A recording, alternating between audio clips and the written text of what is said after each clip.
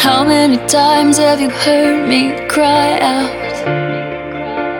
Desperation brings us to the end of ourselves and to the beginning of God. I'm Perry LaHaye. Cast yourself in.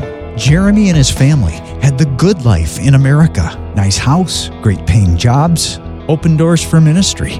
But they just couldn't shake the growing conviction that they needed to leave it all behind to bring good news to a great Muslim city of the world. And that's just what they did. If you follow in their footsteps, here's what you can expect. You better be ready or have an understanding of, I'm going to be stretched, I'm going to be broken, I'm going to be down on my knees a lot. But at the same time, that's the beauty of the gospel. The cost of going is desperation, brokenness. The beauty of going is God pouring His power through your weakness to heal the world.